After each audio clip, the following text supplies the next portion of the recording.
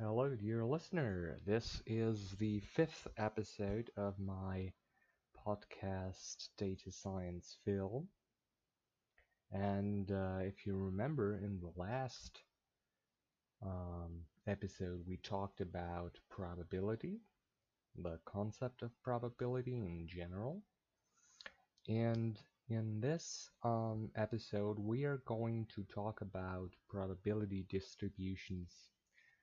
Probability distributions, both continuous and discrete. Now, if you don't immediately know what this means, don't worry. That's why I produced this episode, so that these concepts get clear to you. Okay? So, if you remember the last episode where we talked about and defined probability, you know, all the axioms for probabilities, and you know that it's a probability for a single event. Probabilities themselves can have a distribution. For example, think about rolling a dice. A dice has 6 sides, and a fair dice has equal probability for turning up a 1, 2, 3, 4, 5, and 6. In every case, remember the Laplacian definition of probability. Uh, to get a 1, the probability is 1/6. To get a 2, the probability is also 1/6. And to get a probability of 6, the probability is also 1/6. Okay? So these are single probabilities.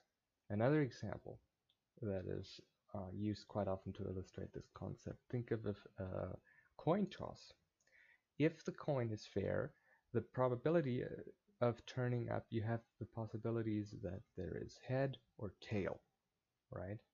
Just these two possibilities. Think about how you would flip a coin, and then you only have these two possibilities. And if it's a fair coin, both probabilities are exactly 0.5 or 1/2. Okay? Now we could think of the probability of getting, for example, 3 ones in a row with our dice. If you remember last time, we can apply the law of multiplication of probabilities and get 1/6 times 1/6 times 1/6. Sorry, I had to work all day and it's already late. That's why my pronunciation might be a little bit tired. But you get the gist. It's 1/6 to the power of 3. Okay? And this is already an example, if we would visualize this with a probability tree. This is an example of what is called the binomial distribution. Okay? The binomial distribution. Okay? So the binomial distribution has the following parameters. It inputs the parameters p, the probability of the single event, the number n, the number of all trials, and k, the number of successes. Don't worry, we will see what this means. But the binomial distribution is an example of a discrete probability distribution. Another example is the Poisson distribution,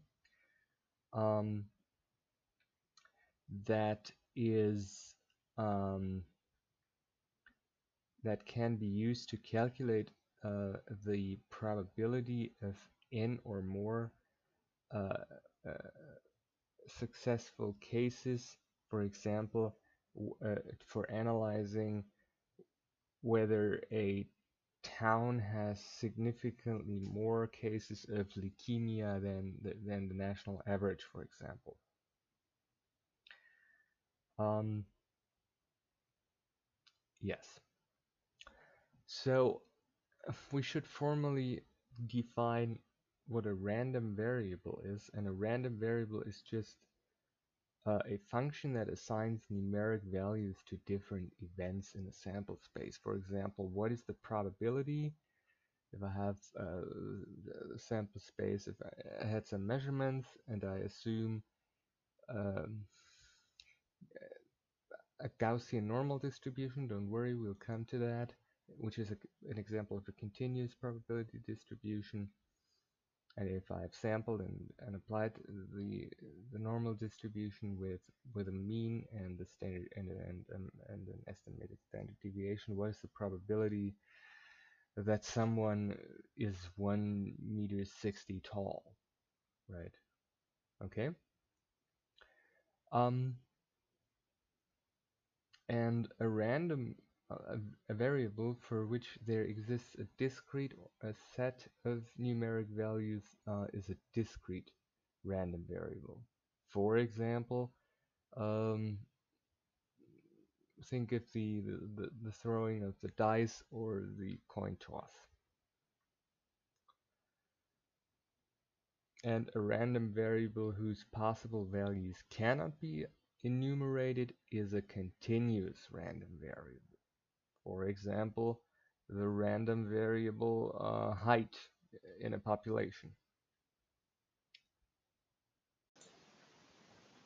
The most important continuous probability distribution is the normal distribution, also called the Gaussian distribution. Now, this is really important. The normal distribution, you might have seen the graph of a normal distribution. It is the famous bell-shaped curve that has two parameters, namely it has two inputs. One is the mean that we have already talked about in the episode about descriptive statistics, and the other is the standard deviation. The mean is usually abbreviated with the Greek letter mu, and the standard deviation is usually abbreviated with the Greek letter sigma. Now, mu can obviously be in the range of all real numbers, whereas the standard deviation ranges from 0 to infinity. And remember, we already talked about this. The mean describes where the mountaintop of the bell curve is, whereas the standard deviation describes the spread of the distribution. So if the distribution is very far spread out, the standard deviation is higher. If the standard deviation is very low, then the curve is very steep. And the density of the normal distribution is 1 over the square root of 2 times p times sigma times e to the power of minus 1/2 and in parentheses x minus mu divided by sigma parenthesis closed squared. And this is also, you see in the literature, abbreviated by norm in parentheses to the parameters mu and sigma, or sigma squared, depending if you want to have the standard deviation or the variance. And the central role of the normal distribution follows from the fact that a superposition sum of independent factors under quite weak assumptions can at least approximately be described by this distribution. This is a paraphrase of the statement of one of the most important theorems of probability theory, the central limit theorem. And in presence of a normal distribution, we can make quite precise statement about the probabilities of certain intervals using only its mean and standard deviation.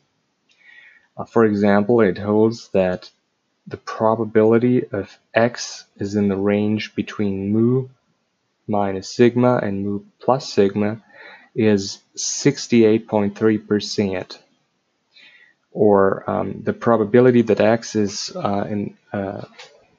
element of the interval mu minus 2 sigma and mu plus 2 sigma is 95.4%.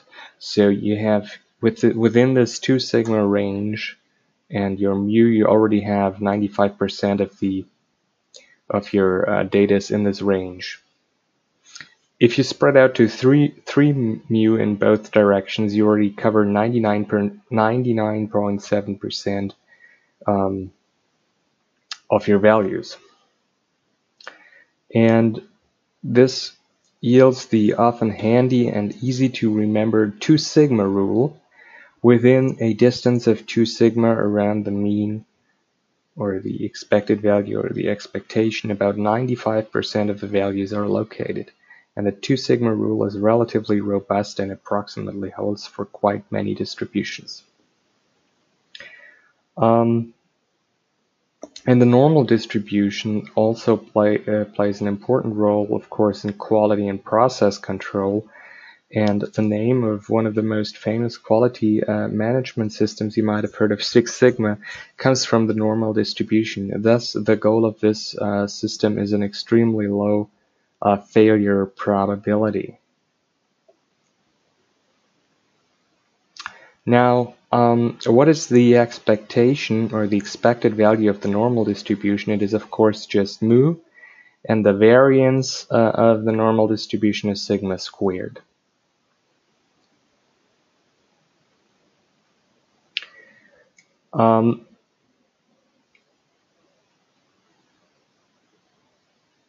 If x follows a normal distribution to the mean mu and the variance sigma squared, it holds that z equals x minus mu divided by sigma follows a normal distribution to the parameters mean mu and standard deviation 1, and this is the most important normal distribution containing the parameters 0 and 1, and this is called the standard normal distribution. The normal distribution, because it is so important, of course it is implemented in R, and there it is called norm, just norm. So if you want to call the density, the density of the normal distribution, it's d norm. Then there's also p norm, q norm, and r norm. And names of the parameters are mean and SD, a mean for mean and SD for standard deviation.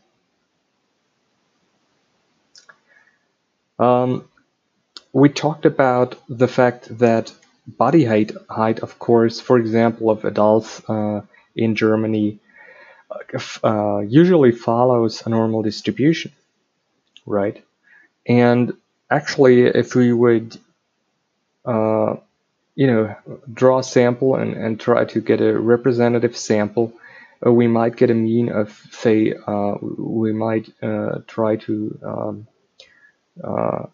do research on women in Germany, and we might get a mean of about 170 centimeters and a standard deviation of about 6 centimeters. And for men, we might get a mean of 180 centimeters and a standard deviation of about 6.5 centimeters.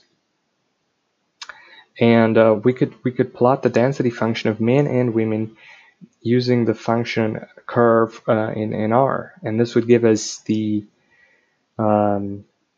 the overlap, or sort of the two normal distributions of both men and women in terms of body height in Germany, and just try to visualize it again. Try to imagine it. For example, with the color green, let's say we would draw the women, and with the color yellow or brown, we would draw the men. And of course, the distributions overlap, but they have different standard deviations, although small different standard deviations, but they have different means. And so the mountaintops are differently located, and so this is already a nice visualization where we could try to compare these two groups. And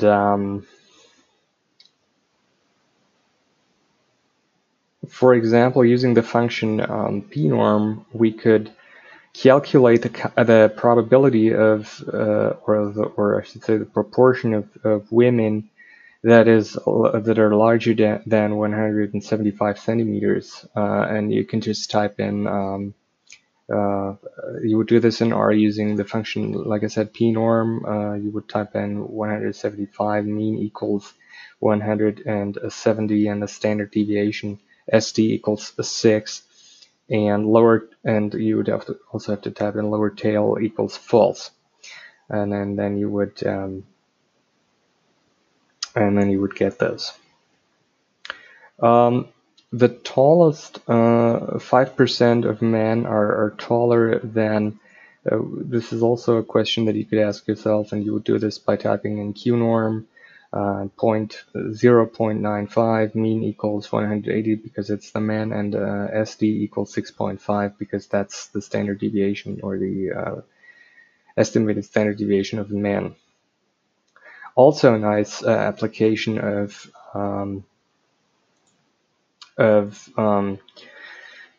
the normal distribution is, of course, the intelligence quotient, which is used in psychometrics and psychology. It's a concept that I'm actually not familiar with, but I know that it follows a normal distribution. And I'd be happy to talk to some psychologists that are listening maybe to my podcast and can pretty much school me on that. I tried to talk about a psychologist that I know, a friend of mine, but who couldn't really explain it to me, at least, yeah, in a way that I got something out of it. But I know that IQ is the following concept. You have a mean of 100, right? So the mean of the IQ scale is always 100, and then you have a standard deviation at 15, right? So that is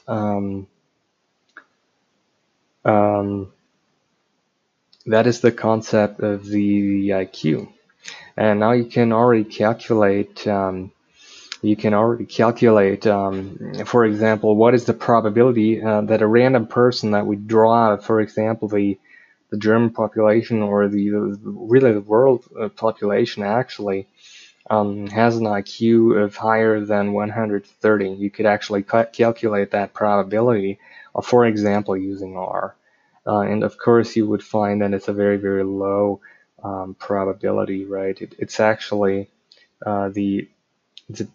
remember the 2 sigma rule that states where we know that because the standard deviation is 15, 2 sigma equals 30, and so 130 is that is in the range within 5% actually of the population have an IQ larger than 130 or smaller than 70, right? So right. So now a concept that is closely related to the normal distribution and that is used quite often in biology is called the log normal distribution. And this basically is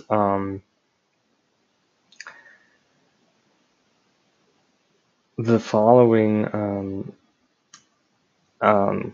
concept. It's basically just if x is just the logarithm. The logarithm is taken. For example, think about the concentration of certain heavy metals like lead, for example, or potassium, and so on. these concentrations in the blood don't follow a normal distribution, but if you take the log of it, it follows a normal distribution. It's the unlogged, let's say, distribution is sorry, is left, follows a heavy left, or has a broader right tail, I should say. So it has the mountaintop is to the left side, and if you take the logarithm, then you have a normal distribution, and you can then work with this with a normal distribution. As we've seen, this is quite important, that you can work with a normal distribution, because then also, as we've seen, the central limit theorem holds and so on, and then you can apply your knowledge that you have already acquired in terms of the normal distribution. We will conclude this segment on probability distributions by comparing the concepts that we've learned so far in probability theory, which is of course a branch of pure mathematics, um, to statistics and even applied statistics. So remember, we learned the concept of a random variable, what is called a random variable in probability theory, and just recapitulate that in your mind what this concept was about. And in statistics, this concept is called an attribute, or just variable. Now this random variable has, of course, possible values. And in statistics, this concept is called levels. All of probability theory revolves around the concept of probability. It's the central concept in probability theory. And in statistics, the probability is called the relative frequency. The probability has a probability mass function, which is called the frequency distribution in statistics. The probability has a density called the probability density, or just density, and in statistics this is called the density estimation.